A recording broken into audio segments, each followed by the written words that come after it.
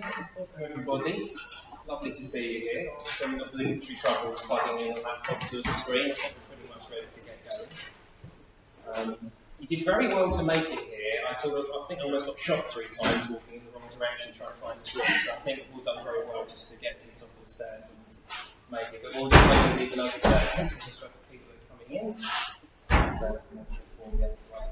We've got a handout for you, so you can take that away, and I'd love to make sure we grab the details before you go, so that we can just keep in touch and send you information about what Premier's up to, so we make sure we don't leave an empty.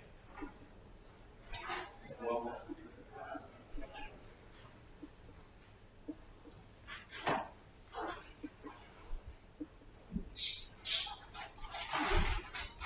Good. Well, thank you. Let's get underway. So, yes, it's great to see you here. My name is Kevin Bennett. I'm the acting CEO of Premier, and many of you will know that my boss, Peter Kerridge, would like to be in here today. He's currently receiving treatment for leukemia, and he's going to be sort of out of action for the rest of this year, we think. But he's going very well, and I know many friends of Premier have been praying for him and have sent kind wishes. So thank you if that's you, because he really does appreciate all the prayerful support he's had from the whole Premier network through this period. But this particular event, the National Parliamentary Prayer Breakfast, is something that Premier's been involved with for some time. We've supported, we've broadcast, and partnered with this event for about the last 5 or so years. And it's because we believe in prayer. Firstly, we think prayer is really important, it's a core part of Premier's life. We also believe in really thoughtful, intelligent public engagement. So I think the idea that Christians come together to pray for, to support, and to build relationships with those in power is really important. But we're also here today because we believe in 2 other things, which is the future of the church. We believe that Jesus said he will build his church and the gates of hell will not prevail. And we also believe that digital media especially has a huge role to play in connecting people to their faith, to other believers, to God's word, and to the church at large. And that's what we want to talk a little bit about today. Now we're going to share some statistics today which aren't all that encouraging, right? So there are things we have to face up to when we look at the life of the church right now. So we're going to share a bit about that. But we're also going to look at what we think maybe some of the next steps or the answers and solutions are to some of those challenges. For those of you who don't know Premier is Europe's leading Christian media organisation. It was founded in 1995, or we began to broadcast in 1995.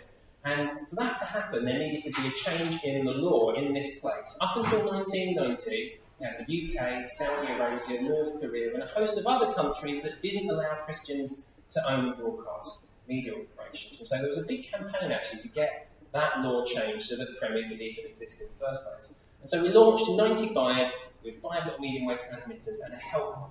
And over the last 28 years, Premier has grown significantly. We now have 2 national radio stations.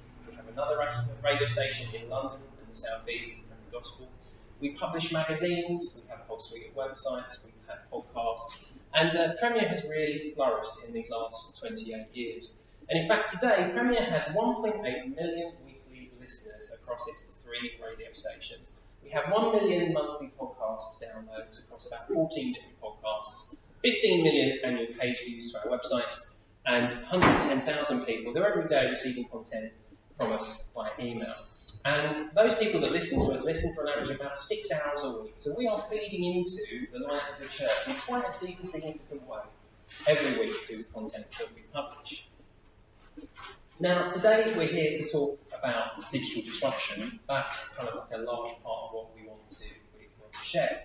What is digital disruption? Now, the digital revolution, I guess, is the driver of digital disruption. And revolutions are always disruptive. It's kind of a part of their DNA.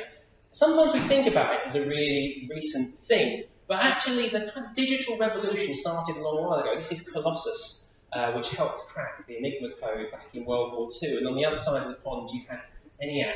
And out of that kind of innovation that happened during World War II, a whole chain of events unfolded. And I would say, if you can ever get up to Bletchley Park to see Colossus, it's definitely worth the trip. But taking it a little bit further, here's a really cool dude from the 1980s here, and he's modelling the best of 1980s technology. And you can see he has the music system on his shoulder, a video camera, he's got a Walkman, he's got a word processor, he's got a little portable TV sitting over there as well. And every single one of those devices has been replaced by your smartphone. And so this journey that we've been on, I mean, the launch of the iPhone was a huge part of it, wasn't it, in 2007, radically accelerated everything that we'd experienced. Yes, it's been a long journey, but doesn't the pace seem to have quickened in maybe this last 10 or 15 years? And so much now of our life is mediated through that device. The average adult picks up their phone 144 times a day to check it. 44% of adults check their phone as the very first thing they do every morning. And for 25% of people, that is within 1 minute of waking up. Isn't that something quite profound? Now, at the same time, we can share a little bit later about church attendance habits, because they've slipped now not 144 times a day, not even once a week, but maybe once a month. So we've got some real questions to ask ourselves about where the church is alive and vibrant. And whilst the set is dismantled behind me, I'll carry on. But of course, you know, the iPhone, as I said, it quickened the pace, it accelerated things. But of course, this year we've seen a whole bigger leap forward as well, haven't we? So how many people have sort of engaged or heard of ChatGPT? Is this something which has come into your world at all? Some of you might be using it in the workplace. But this idea of generative AI, the fact that robotics and automation seem to be about to make such a huge change upon the future, we need to be prepared for the next steps as well. And now the church, I think, has often been in the thought, you know, Bugs Bunny as it relates to digital. And kind of digital was seen as something, you know, at best peripheral to church life for much of the last, say, 20 years, but quite often seen as a threat. It was a threat to true relationship, a threat to, you know, the church meeting on a Sunday morning. It was something which may not actually be all that helpful for us. But of course, something happened, didn't it, a couple of years ago, and we couldn't meet together in person. And instead of being Bugs Bunny, we were all of a sudden wrong. And we had to lay digital track in the seconds before we passed across it. And I think whilst we did that, our congregants were all kind of clinging on for dear life as they had to figure out how to make use of all these tools that we just thrust before them. And it was a great opportunity in some respects to learn new things. And we heard a lot of representations from people who were previously housebound, chronically ill, who said that the whole world opened up to them through the pandemic. Conferences, meetings, church services, things they were always told were too hard to make accessible online, all of a sudden they were accessible. But that's why it was a bit of a disappointment actually when we exited the pandemic, and a lot of church leaders, whom I understand were absolutely fatigued by the whole experience, decided that maybe Zoom wasn't the future, and actually we needed everybody to get back in the building. And I think, you know, that was something which was challenging for a lot of people, as some of the digital doors that had opened for a number of people actually shut at the end of the pandemic. And this was something actually that we got engaged with at the time. And we launched at this meeting 2 years ago, something called the Hybrid Church Charter. And it was all about getting churches to sign up to a set of 10 key principles to ensure accessibility through digital and hybrid church. And we're not in favour of a particular mode of church. What we're in favour of is everybody having access to it. And digital is a way in which people who would not normally be able to access church can access it. And so we got hundreds and hundreds of churches to sign up to this charter, basically saying, as the physical doors open, the digital doors must not shut. But back to our topic of digital disruption. And what does digital actually disrupt? Maybe we should actually look at that for a moment, and especially in a way that's relevant to the church and the Christian faith. Well, a few things I want to share. First thing that digital disrupts is the link between location and presence. Now, that picture looks like someone's attending a Zoom meeting. We're all pretty comfortable with that, right? We get that happens. We get a little bit more nervy when we see medical things, you know, because actually we quite like to see our doctor face to face quite often, but sometimes we quite like to get seen quickly, but that makes us a little bit more maybe unsure. And then we get to things like Mark Zuckerberg. So Mark Zuckerberg is, as you know, a massive enthusiast for something called the metaverse. The idea that we will live out large parts of our lives with goggles strapped to our eyeballs, interacting in a virtual world. And you can see here, there's someone who exists in that picture in their sort of, I guess, their human form, if that's the way of putting it. There's someone there who's on a kind of screen, but the screen's virtual. And then you've got someone interacting there as a completely kind of virtual avatar. Digital does disrupt the link between location and presence. And you will notice maybe just in the last few weeks, Apple launched something called the Apple Vision Pro, a $3,500 headset. which is similar to the kind of the rest of these headsets, except it's called augmented reality. So now this lady sits in her front room and she sees her front room. She's not disconnected from it, but all of her apps and everything else floats in the ether around her. Is this the future? Because this is the direction of travel that all of the big tech companies are investing tens and hundreds of billions of dollars developing. What does that mean for us? Second thing, though, that digital disrupts is digital disrupts gatekeepers. Now, it used to be you had to go through certain channels to get to where you wanted to go. Now, maybe you was in the music industry and you needed a kind of a whole publisher, you needed agents, you needed a whole machinery to both get spotted, get published, get distributed. And of course, now what we can see is that someone can have a blow-up song on TikTok and it's on Capital FM the next week. So the gatekeepers that used to stop us and to stop people from going from A to B are no longer there. People don't expect anyone in the middle. They expect to be able to reach an audience immediately without anybody to kind of put that audience through. That's another interesting thing as we consider the church. We consider the role that we have and the kind of gatekeeper's role we have to faith in our church buildings. The third thing, though, is that digital also disrupts authority. So where do we get our sense of truth from, and where do we get influenced by? And so where would you go to if you want information about a particular topic? And by and large, people now turn to influencers. So if I wanted to know about the next iPhone and all of its kind of wonderful features and whether it's better than the latest Android phone, I wouldn't necessarily go to Which Magazine. I'd go to a YouTuber who's got 10 million followers, who's the kind of like UK and world authority on mobile phones. And so now we're no longer, well, it's the digital generations coming through, are no longer looking to the same people and the same institutions for authority as they previously had. And we've had so many scandals of authority, and we've been in this place today, and we can all remember the expenses scandal, we can all remember, within the church, the whole kind of unpacking of the clerical abuse scandal. And so this sense that there are institutions to which we defer to and which we seek to get authority from is a much weaker position when actually we look far more online to people who look and sound like us to tell us what to think. And so that disruption and all of those things and more, we kind of can see the impacts of that. We've seen that in businesses. And of course, we all loved Woolworths, didn't we? Not quite enough to shop for enough, though, didn't we? That's the problem, because the things that they sold, we could get quicker and cheaper online. The things which I used to go for as a kid, like buying CDs, save a £4 to buy a single, it doesn't happen anymore. So much disruption happened. And all of these institutions, I think the last Blockbuster shut in the middle of America just a couple of months ago. It was in the middle of somewhere that had no internet because it's incredibly remote. There used to be something like 30,000 Blockbusters around the world. But the actual organisation I want to focus on a little bit, to make an illustration really for us in the church, is Kodak. So Kodak was once a behemoth of an organisation. It was founded in 1888.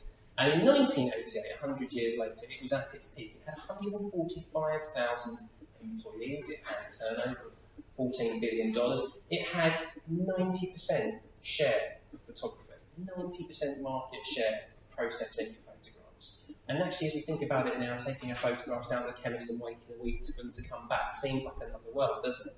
But Kodak was an incredibly innovative organisation because it had such resources. And they spent a lot on research and development.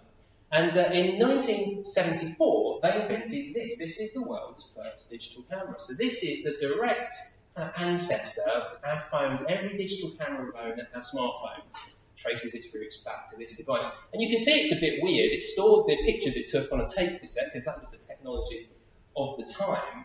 But it was a momentous breakthrough in technology. And you had this little thing here where you could plug it in and see it on the screen. Wonderful. The next generation has arrived. But what did Kodak do with that? Well, the answer is absolutely nothing, because the inventor, Steve, he took it to the bosses, and the bosses said, "Oh no, this is a bit of a problem. Our business is film. Your product does away with film. We can't do that." And they also said, "Film's been around for 100 years. No one's complaining about films. No one's been clamouring for an alternative to films. There's no need for this product. Nobody wanted to look at photos on the screen." I mean, that is not a comment that aged well, is it? So what did they do? They sat it in 1974. But do you know what? They're still innovative. They actually kept investing. And so as time went on, they built better and better cameras. The first high-quality megapixel camera, left it on the bench, didn't deliver it, didn't develop it, kept on pushing film. And then what happened? Sony launched a digital camera.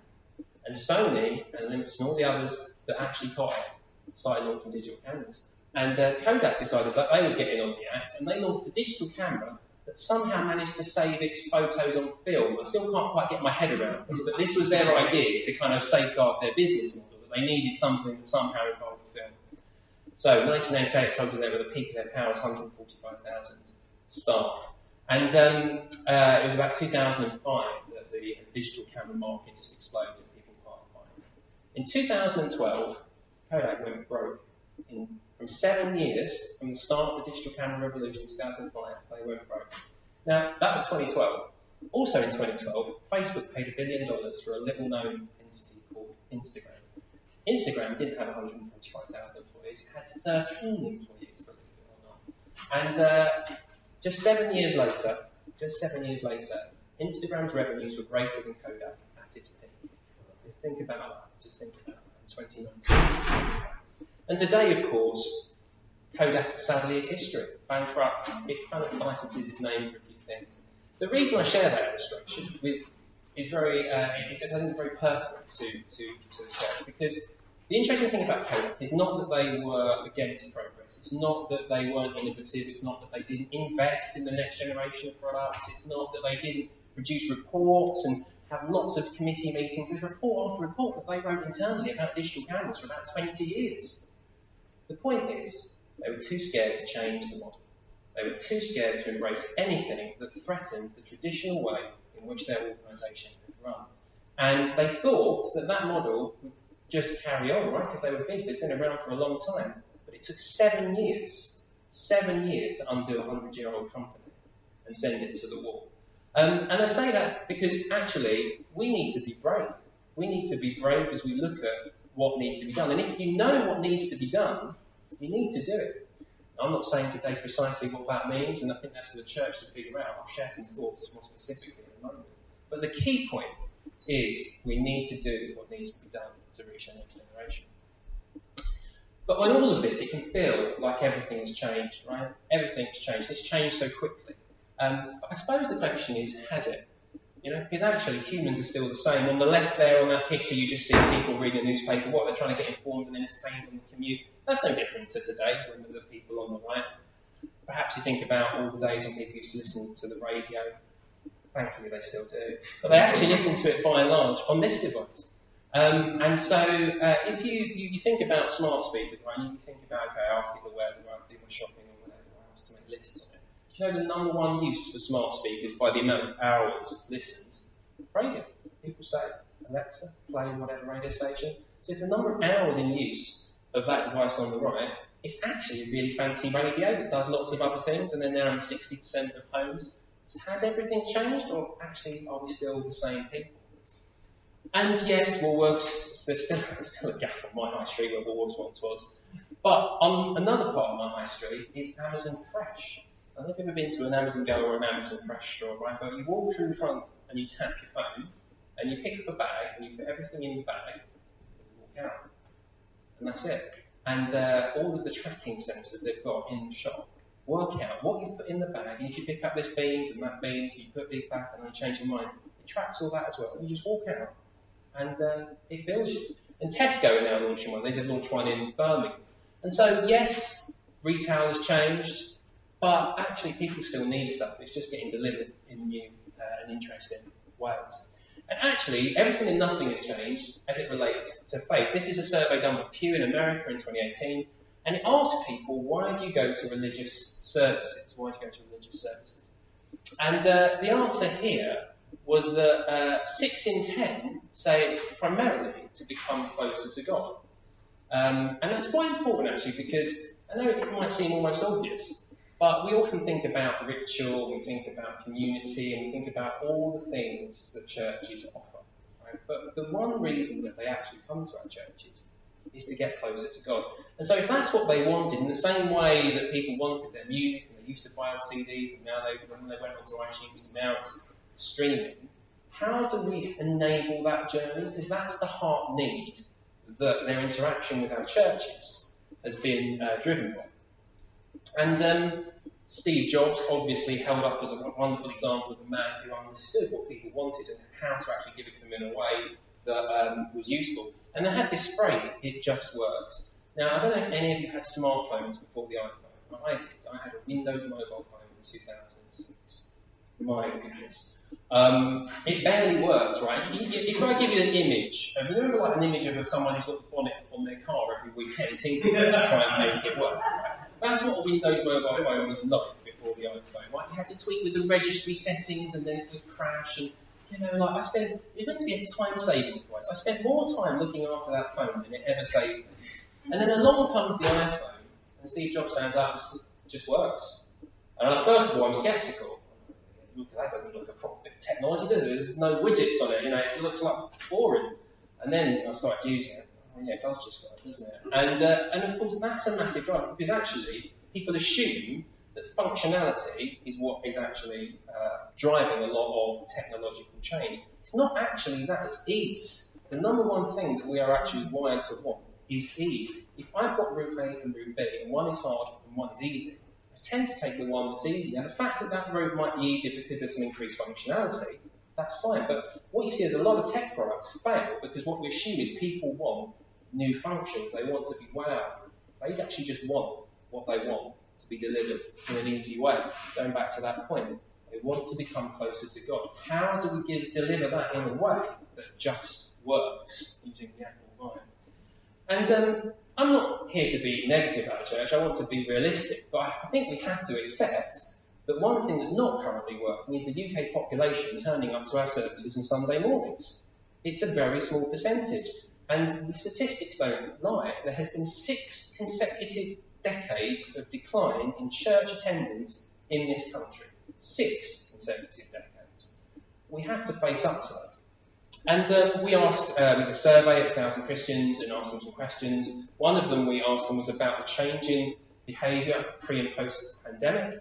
And one of the things I say about the pandemic is that it was an accelerant. So a lot of things changed, but that's not maybe the right way of looking at it. You know, working from home was a trend, remote shopping was a trend, you know, digital church was a trend. The pandemic forced us to accelerate probably 5, 6, 7 years worth of change into about 1 year. Unfortunately, that has also impacted on church decline. It's impacted on church finances, as some of you here will know. And every survey pretty much agrees that churches are not as full as they were. And sort of just, you know, talking roundly, research we did before the pandemic suggested sort of attendance of maybe 1 in every 3 weeks. So let's think about that. This is committed churchgoers. Now, there's always going to be people in churches who are there every week, Sunday morning and Sunday evening. But let's talk about the average. The average was about 1 in 3 weeks. Now, if they're attending for an hour and a half, that's not an awful lot of spiritual input, because also other research suggests that spiritual disciplines in between visits are not that strong. So that's dipped now maybe to once a month, and that's a large driver. So it's not that people have given up on church, but they're attending less frequently, which has pushed attendances even lower. And that's something which, as I say, everyone seems to think that this is actually likely to continue. Now, this is where it gets a little bit not pleasant, because if you take a graph with 6 decades of decline on it and continue to draw straight lines, you get some extinction dates, right? That's what you get. Now, on this graph, you can go to this website, churchmodel.uk, and have a look at the methodology behind it. The point is, if things go the way that they've gone, these churches don't exist. Now, that's a do-nothing scenario, isn't it? It assumes we don't adapt, it assumes that we don't change, it assumes that everything continues to go in the way it always has done, which is not always hopefully going to be the case. But it is certainly something that should wake us up. And just to add more, you know, not to be too negative about it, people have been predicting the end of the church forever. Voltaire, the French philosopher, said in 1776, 100 years from today, there won't be a Bible on earth except for that which is in a museum. And of course, there are now more Bibles in circulation, and the Bible and the Word of God is more accessible to people than ever before. So I don't share the statistics I shared to say we're doomed. I just share them because they're real and we need to react to them. But actually, as I said at the start, Jesus said he will build his church. How does he want to build his church today? But we also asked some more questions to try and get to the heart of some of the issues as to why maybe churches aren't as full as we might like. And one of the things that came back very strongly was confidence. Okay? Christians currently massively lack confidence to talk about faith. I would go so far as to say that Christians are in danger of retreating into the closet. Okay? In all seriousness, there's a stat there I put up on the bottom right, which shows the decline in people who say they know a practicing Christian. So in 2015, 68% of the UK population said they knew a practicing Christian. And in 2022, it went down to 53%. Now that's really important because the other research around it shows that if someone doesn't know a practicing Christian, they generally think Christians are bigoted, irrelevant, they don't have a positive opinion necessarily because their opinion is conditioned by culture. If they tick the box and say, yes, I know a practicing Christian, well, they'll say, oh, actually, Christians are all right, aren't they? My mate Bob's a Christian, he's a good chap, And so this is a really big issue because if Christians lack confidence, whether that's online or offline, we retreat, we don't talk about God, we don't talk about faith, we don't want to go there, we don't want to get asked questions about sexuality, we don't get questions about all sorts of hot button topics. We're retreating out of the public sphere and everyone's looking around making assumptions about what we're like. Except if they get to know us, they think we're all right. That's a real challenge. It's something which we have to address through our congregations and through how we kind of condition the culture of church. I think as well, just worth pointing out that a lot of Christians don't even see sharing faith as particularly important. And evangelism is a word which it's got a little bit of baggage, isn't it? People don't necessarily like the word evangelism. But however we phrase it, we need to get to a point where Christians are being open. They're being out with their faith. Some thoughts, though, on why Christians might not feel confident. So this is asking a question relevant to today about whether Christians feel that government legislation is increasingly threatening freedom of thought, conscience, speech, religion. 89% of the Christian community agree. And whichever survey you look at over the last 10, 20 years, it's basically the same kind of numbers. So 12,000 sample survey 2017, 93% felt Christianity was being marginalised, and onwards. And similarly, the Government Do God report, just published recently, saw similar submissions and actually produced 22 recommendations for government based on 21,000 kind of people responding. So there is a consensus in the Christian community that there's a marginalisation happening. Now we can argue that's not true, it's cultural, people don't, there's all sorts of perspectives on that. We can debate whether that's true or not, or to the extent that it's true. What we can't debate is that that's what people think, and people act in accordance with what they think and believe. Secondly, they also feel that the media is against them. So even worse than government, 94% don't think that the media understands Christianity, represents it, or serves Christians well.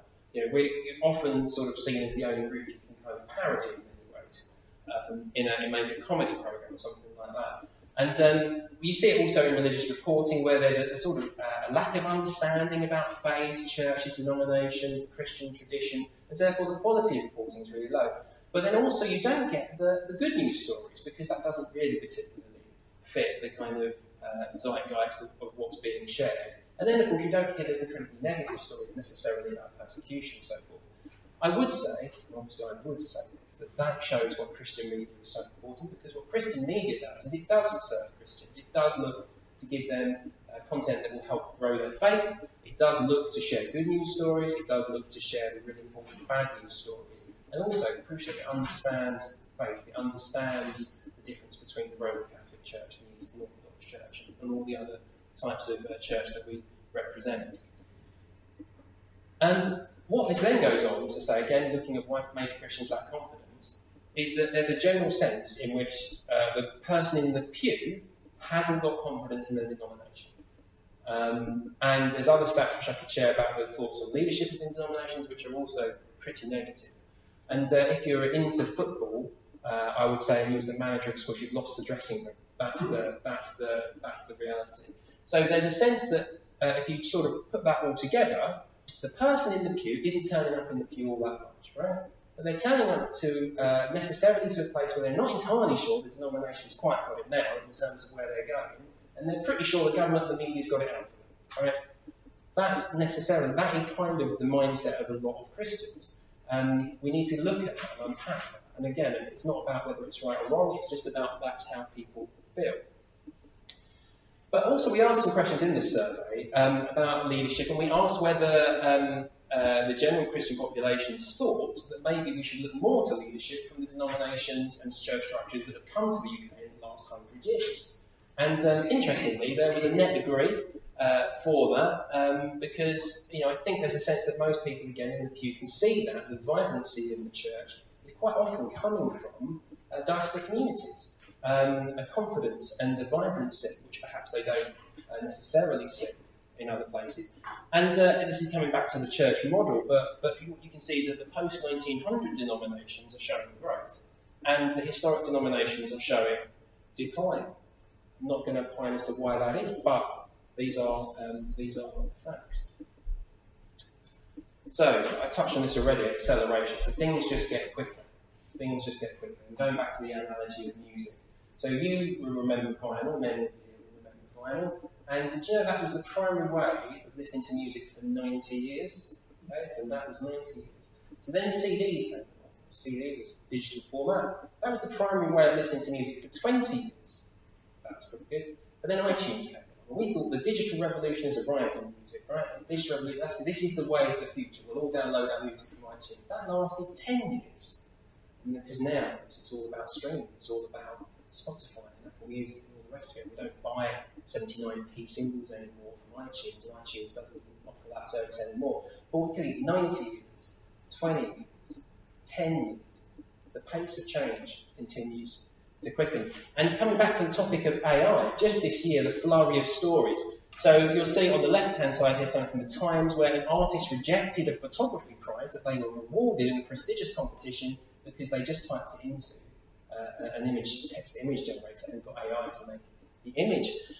You can see across the freelance writer chat boards of Reddit so much angst, people who are losing jobs, quite frankly, because generative AI, ChatGPT and the like, already starting to get deployed. Chinese game illustrators, video game illustrators, they're saying that 2 people can now do the work of 10. And coders as well. The amount, the capability of AI to code is quite shocking. It seems to come from nowhere. And I share this with you. This is Jesus taking a selfie. Of course, it's not Jesus taking a selfie. Someone just typed the words, Jesus taking a selfie, into Midjourney, which is the platform, and it just produced this. But a year ago, this wouldn't have been possible, but the examples from a year ago were awful. And what we've just seen over the last 2 or 3 months is text to video. So that takes this a step further. So not only do you type in, I don't know, a video of whatever you want, it just then produces a video. So I saw an example where someone typed in Captain America and Iron Man on a cookery show, basically playing MasterChef, and they basically got this video generated out of thin air of Captain America and Iron Man cooking together. I mean, it looked absolutely bonkers, right? And it's a bit rough around the edges, and you can see why it's AI generated. But the point is, it's the worst it'll ever be today. So where will it be in a year's time?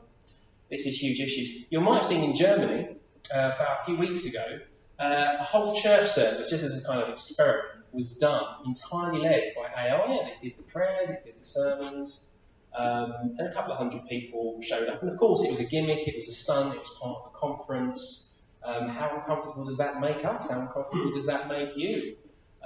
It's really quite scary. The thing I would say about the AI is that the quality of it, if you haven't played it, is scarily good when you ask it theological questions. It is actually better than you think, but it is a black box. You don't understand how it's thinking. So there's all sorts of issues in the future about who controls the box and who controls what comes out of the box.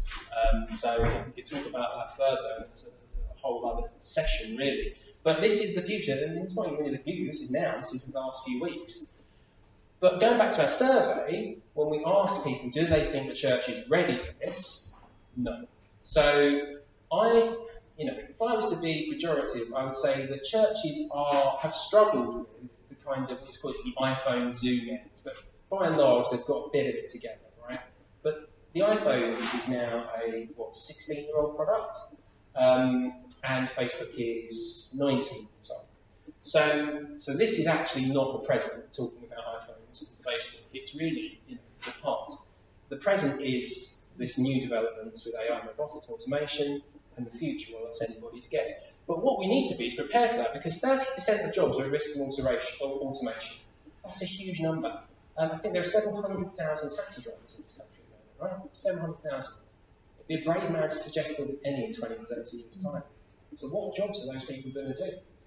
If ChatGPT or its successors can write a letter better than you, or can write a report better than you, or can analyse data better than you, or can pull the accounts together quicker than you, where does your work as a human being? Because in our utilitarian society, it's often about what we can produce. It's your status, your standing, what can I do? Of course, the Christian message says that everyone has work because we're made in the image of God. And I think in this new revolution that's coming through, that's going to be a very attractive message to people who are questioning, am I even worth anything if I can be replaced by a machine? And quote at the bottom left there, a guy, Michael Cameron from the Centre for Emergent Policy in Washington, coined the phrase, as I was talking with him, he said, the church has the opportunity to be the most pro-human organisation on the planet. We're used to talking about the church being pro-life. This is a different context. Pro-human in the midst of an AI, automation, robotics revolution. What a powerful voice we could have born out of our deep Christian principles in this next phase. Actually, we should have a little bit of confidence in our ability to engage with this, because you all know the story. The church jumped on the printing press, the Gutenberg Bible. We used it to get pamphlets and tracts and psalms and everything out to people, but it goes back even further than that. Did you know that the church helped popularise the book? So, the book with leaves and spine and all the rest of it, it wasn't the predominant means of communication around about the first century, but the church decided it was a wonderful way to put together the Gospels, and it used the information superhighway that was the Roman road system to rush this new information out to the far corners of the empire. Innovation, boldness, is actually in the DNA of the church, it's in the DNA of the Christian community. So actually, as we look at all this and we wonder, are we ready for the future, have we got it, or whatever, it's inside of us. God is a communicator. God is a communicator. It talks about Jesus as the Word of God. And so actually, as we communicate through all of these tools available to us today, we are just acting in the image of God. It's something we can do with confidence. We have God's word. So, is there any cause for optimism? That's a good question, isn't it? Well, actually, I think there is. I think there's actually an open door to Christianity in this country. Some of you may be familiar with the Talking Jesus research, which has been done a couple of times last year and then about 7 or 8 years ago. And it asked the population of the UK whether they believed in the resurrection of Jesus. Right? It's quite a big deal for us. It's pretty similar. If you want to get to the heart of the matter, if someone believes in Christianity, ask them, did Jesus rise from the dead? 16% of the UK population said Jesus rose from the dead, word for word as it's recorded in Scripture. 29% said, yeah, Jesus rose from the dead, not too sure about Scripture, whether it's always 100% reliable, but yeah, he rose from the dead. 14% said, not sure, might have risen from the dead, might have not risen from the dead, who knows. And then, of course, only 4 out of 10 people in this country are absolutely certain that Jesus did not rise from the dead. It's quite staggering, isn't it? Where are those people? Where are those people? Because they're not the people that are necessarily shown up on Sunday mornings. Asking a similar question, different way, who was Jesus? 20% of the UK population said Jesus was God in human form, lived among people in the first century. 20%. 33% prophet, spiritual leader, but not God. So again, interesting statistics there. 20% absolutely on the money, Jesus is God. 33% thinks he's more than a normal human being. There's something about Jesus, they're not quite sure what it is, not convinced he's God, but there's something there. Only 25% of the UK population went for, no, it's just a man. It's just a man. 75% of the UK population, I would say, is able to be worked with on that basis. But that's the UK population, right? We're an ageing population. What about young people? And I apologise, you won't be able to see very much from the distance on this, but I will do my best to explain why I put this slide up. What about young people? Because that's the problem, right? Young people in our churches. ARNA did, an American research group, did a survey of 24,000 teens from across 26 countries and asked them 71 questions. A mix of Christians, non-Christians, people of other faiths. So 24,000 teens. And what did they say about Jesus? What did they say about faith? Well, they agreed he was crucified, which was a good start. 33% of all teens surveyed worldwide said Jesus was raised from the dead. Interestingly, only 50% of people said they were Christians also tick that box. It's an interesting thing about cultural Christianity, of course. But there you've got 15% of other faith teams, said Jesus rose from the dead. What's going on there? 13% of no faith. And there again, you've got, of all teams, 21%, 1 in 5 teams saying that Jesus is active in the world today. So the idea that young people don't believe in God, don't believe in Jesus, they're not interested in what we've got to offer, it's not true. It's not true. There's an openness to faith, there's an openness to spirituality, there's a longing for things of faith. And the idea that Jesus was someone that might be worth listening to is very much agreed with. Young, old, UK, rest of the world. So therefore, we come to a bit of a crossroads. Then I suppose the question is, what do we do? What we do and how we react might depend on what we think of church. So when we shut your eyes and think of church, what do you see? And of course, this is an image of church. One that I go to a church looks a bit like this. Lovely, perfectly wonderful church. But also that looks like church for a lot of people as well. So if you go to Hillsong, it's kind of more like a rock concert, isn't it? It's not maybe what everyone's used to, but for other people, that's definitely church. But then for some other people, church looks like this. It's a small group. It's their home church. It's people meeting in homes and just doing church in that way. And then if we just scrub the Western world and just forget about what we think church looks like, this is what church looks like in Sudan when they're celebrating Easter. It doesn't look all that much like the church in my town, but it's absolutely church. It's absolutely an expression of Christianity. And then, of course, if you're in a country where Christianity is persecuted, maybe church looks like this. Maybe you're underground, literally, hiding away to stay safe whilst you try to worship. And then, as we've said, during the pandemic, for some people, this became church. And connecting to people via digital means from around the world became part of their Christian fellowship. What is church? What is the future of church? As I say, it depends on what we assume church to be. And come back to Kodak and say, okay, as we look at all of this, as we discern where the Spirit of God is leading us, as we discern how we move forward in accordance with His Word, we've got to act boldly with what we know to be true. We can't sit on our hands and say, it's too damaging, it's too difficult, it's not how it's been done. We have to look at how we make changes unless we want to follow the same route. And I want to make sort of 5 suggestions for more of a posture towards digital, I guess, in the church that we would need to take. And there's 5 things I think the church got to offer. I've already alluded to one of them already. The first one, and this is what we're in favour of, is to be firstly pro-truth. We live in an age where fake news and misinformation is absolutely everywhere, where people are lost, in a sense, a tangible concept of what truth is. It's impossible sometimes to have conversations, isn't it? Because someone else's view of truth is so different to what you think is true, you can't even discuss the issue because there's no common ground. Now, the church has the opportunity to be incredibly pro-truth. We believe that you'll know the truth and the truth will set you free. So in the midst of everything that's going on in this world, the Christian community standing for truth would be something which shines. Second thing, authenticity. When I was a kid, the vision of the future always looked very clinical. It was always glossy white, this, that, and the other, Star Trek, and all the rest of it. But then you go into a coffee shop today or a high-end place, and it looks like this. What's going on there? Why is the aesthetic people want today so raw? And I think it's a counterpoint to our Instagram age, where everything is so finessed, everything is so glossy, everything is so superficial. But actually what people want is the authentic reality. Even if that's a bit messy, they want to be in touch with what's real, not with what's superficial. And we in the church have something which is so much more than the superficiality of the same, so much more than just you are how many likes you've received, or you are what your job is. We have the ability, in an authentic way, to connect with what people actually really want in our superficial age, so to be pro-authenticity. The third thing is to be pro-community. The statistics show that loneliness is increasing, and we're all kind of aware historically of the idea that old people can be lonely, and they can maybe become bereaved and widowed. But young people are increasingly reporting symptoms of loneliness. And what they're also saying is that the more that they use social media, the correlation is the more lonely they feel. And so we're raising a generation of people who are lonely.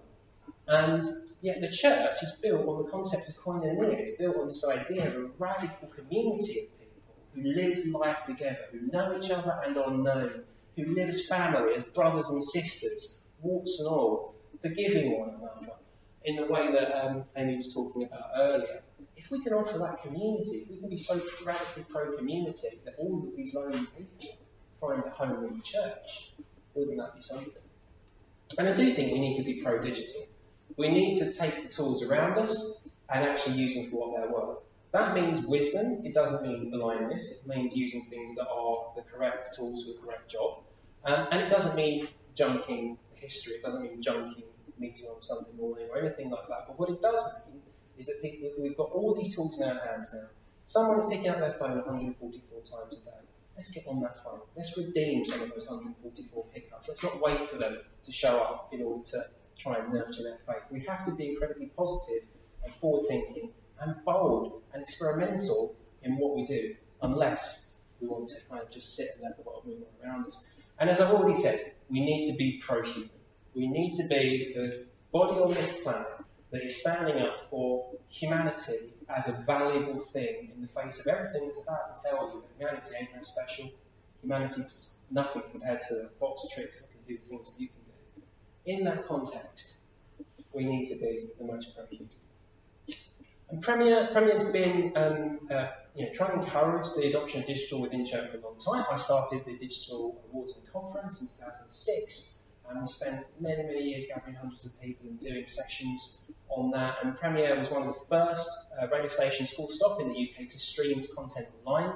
We launched Premier.tv, which is online video, 2 years before iPlayer, because we believed in just getting out there and trying stuff. And some of that stuff doesn't work, and some of it does. But if you don't try, you don't get anywhere. And so Premier, as now a multimedia platform, as I said to you earlier, 1 million podcast downloads every month, 15 million page views on our websites every year, is committed to working with the church and the Christian community to help get the message out, to get your message out, to be a platform for the church, for Christian organisations, in order to reach a new generation. And for us, there are 6 areas which we're focusing on in the next 5 to 10 years, and they're pretty obvious really. There's 6 areas of focus for us as an organisation right now. Firstly, to raise the next generation of Christians. Depending on what stats you read, either 50% or 80% of kids from Christian homes do not grow up in the faith, do not continue in the faith once they move on to adulthood. That is a travesty. Do you know 4 out of 10, unfortunately I only have stats the Anglicans, but 4 out of 10 Anglican churches have no young people under 16, and 7 out of 10 only have 5 or fewer. That's a massive, massive issue. So Premier is investing in a project called Premier Next Gen, which is all about resourcing parents and churches to basically reach and disciple and evangelise young people. But this growing of individual faith, it's only when we're connected to God's word, spiritual disciplines, the church on a daily basis that I think we actually grow. Dipping into faith doesn't work, and so we want to make sure that not just through our broadcasts, but through new technologies and new apps that we're releasing. Premier Plus has just released in the last few weeks a new online listening platform. There'll be a spiritual companion app launching towards the end of the year. We need to connect people to individual faith. And then the third thing is we also need to build confidence in the gospel. Premier Unbelievable is our apologetics wing, and we have so much interaction on that where we actually learn how to have civil conversations about things we disagree with others. And that podcast reaches a whole bunch of people, about 4 million people all around the world. And building confidence in the gospel, we're doing training courses as well. We've had thousands of people join our online training course called Confident Christianity. We need to know how to be confident without being arrogant, and to be winsome whilst being compelling. Creating an informed church, we have Premier Christian News, and we want to develop the amount of news content. I spoke earlier about how we need a Christian voice in the secular and the national media discussion. Otherwise, the voice of faith won't be heard, and people will misunderstand faith. So that's a critical part. But also taking it a step further into praying. And that's something, all our news stories end with a prayer. So we have hundreds of thousands of people not just reading prayer stories every year, but praying for those stories as well. The 5th thing is influencing government, and we know, based on the research, that the Christian community is concerned about freedom of thought, conscience, religion, and so we are more and more engaged in that area. Kevin here, who's our Director of External Affairs, and working thoughtfully with politicians in the Parliament, something which we're keen to do into the future.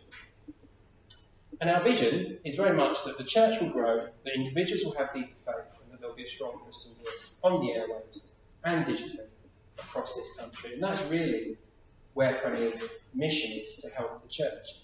And what I've shared today is hopefully some things which have enlightened you.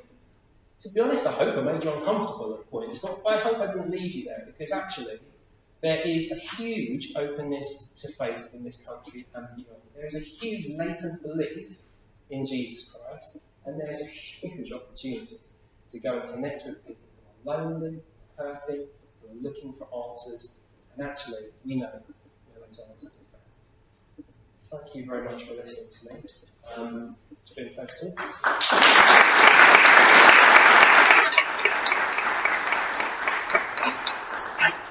As Christians, we believe in mercy, so whilst I was given an hour to talk to you, I've only talked to you for sort of 50 odd minutes, so there you go.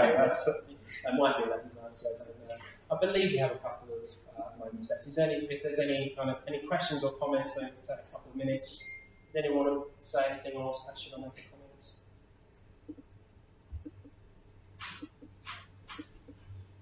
Does Premier Radio or any other organisation run any sort of training for clergy in how to keep up to date with the sort of technical advancements? Because I think I work for the Catholic Bishops' Conference. I know some of our clergy would love to get involved in it, but should not know where to start. And it's difficult for them to just Google it because it's a minefield. Yeah. You want to know. So I was wondering, is there an option for that?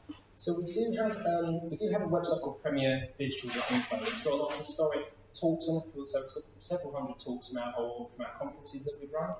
We don't have any live training right now. It's something we'd like to restart. It was really kiboshed by the pandemic, and resources meant we haven't really been able to bring it back. But it's something we'd like to do. So we hope to maybe bring that back in the next year or so. Largely probably online, so people can join from across the country. But I would love to hear more actually about what would be specifically of use to you, so maybe we can connect afterwards. I'd love to. Any other questions? Is there one thing that like church needs to apply and keep the rest of it? Maybe one thing? Boiling it down to one thing. I would say people want to get closer to God and figure out how to make that as easy as possible for them today, using whatever you can find out. Off the phone. Any other questions or comments? Sorry, just, I'm not sure how to put this, but in terms of the topic, digital disruption. So we saw with COVID how a lot of churches went digital. But then we then saw the aftermath of that, where again, a lot of churches then struggled to get people together. I mean, I know at least one or two churches that closed down today just because people didn't come back after COVID. So I guess my question then would be, how is there a balance in terms of people now online, offline? So for example, in my church, where before COVID, we used to have our midweek services, face-to-face. But we noticed with COVID, the numbers increased for our midweek services. So we kept midweek services online, whilst the Sunday was still face-to-face. I was just wondering, that's just one example. You might that we heard that time and time again through the pandemic and just afterwards. The big win, so to speak, was midweek prayer meetings with midweek services, because on a cold November evening you could join intercessory prayer meetings in the comfort of the front room rather than go to a drive to church hall. That might not be possible for you. People who were housebound and registered. So actually, what you've said there totally chimes with a lot of experience across the country. That those kind of meetings really benefited from being opened up. But I think your question about churches closing, I think this was a massive problem where I think we're all creatures of habit. There's so much psychology and behavioural science that goes into understanding why we do what we do. And we lost the habit of attending church during the pandemic because we couldn't. And formed new habits. And the problem is then you've got to break those habits to go back to your old ones. And that's a massive issue as to why I think things didn't go back to the way that they were. And my view on digital as it relates to the Sunday morning is that if I use a football analogy, right? So how many people go to the Emirates Stadium? 60 odd thousand. If you want to watch Arsenal, you might not want to, but a good choice. How many people watch it around the world on TV or follow it or the matches on social media? The very most enthusiastic and the ones that live near the stadium go to the stadium. And so I think we have to look at digital not necessarily as competition for the stadium. It's an on-ramp into the world and the community and the culture of the church. we're lowering the barriers, we're knocking down the walls, we're bringing people in, and we hope that those that can will love what they experience so much, they'll then come to the building. But often it's the other way around. We want to get them in the building, and then we think, well, we'll get them on the WhatsApp group, and maybe then we'll let you get Zoom details. I think it's just looking at it as a slightly different route. It's not an alternative or replacement for the church. It should be an on-ramp and an expansion of what church is. Final question, if there is one. And, just a general comment about those that are communicating, whether it's preachers or in other contexts, like bad examples of using it. So I noticed today you had simple slides, you didn't have loads, there are a few detail, but simple images, whereas sometimes it's sort of death by bad PowerPoint slides. Any tips on that for those that are speaking? Yeah, that's a good question. So my approach when doing things like this is that if I'm training, like if I said we're going to do a training session or something, I would have slides with 3 points. I would have some detail because it's like you're trying to impart knowledge. For me, when I'm trying to inspire or trying to communicate something which is more big picture, I do stick very much with imagery and illustrations because I think it opens up people's thinking a little bit more. But that's just my perspective on how to do it. You're right, you can't just, I think it's just you can't, if I was doing a training session, this would have been the wrong format. So I feel like you've got to think what's the audience and what's the purpose of my communication, and then fit everything around it to make it work. Right, 10:13, 2 minutes to spare. It's been lovely. Thank you for those questions, really insightful.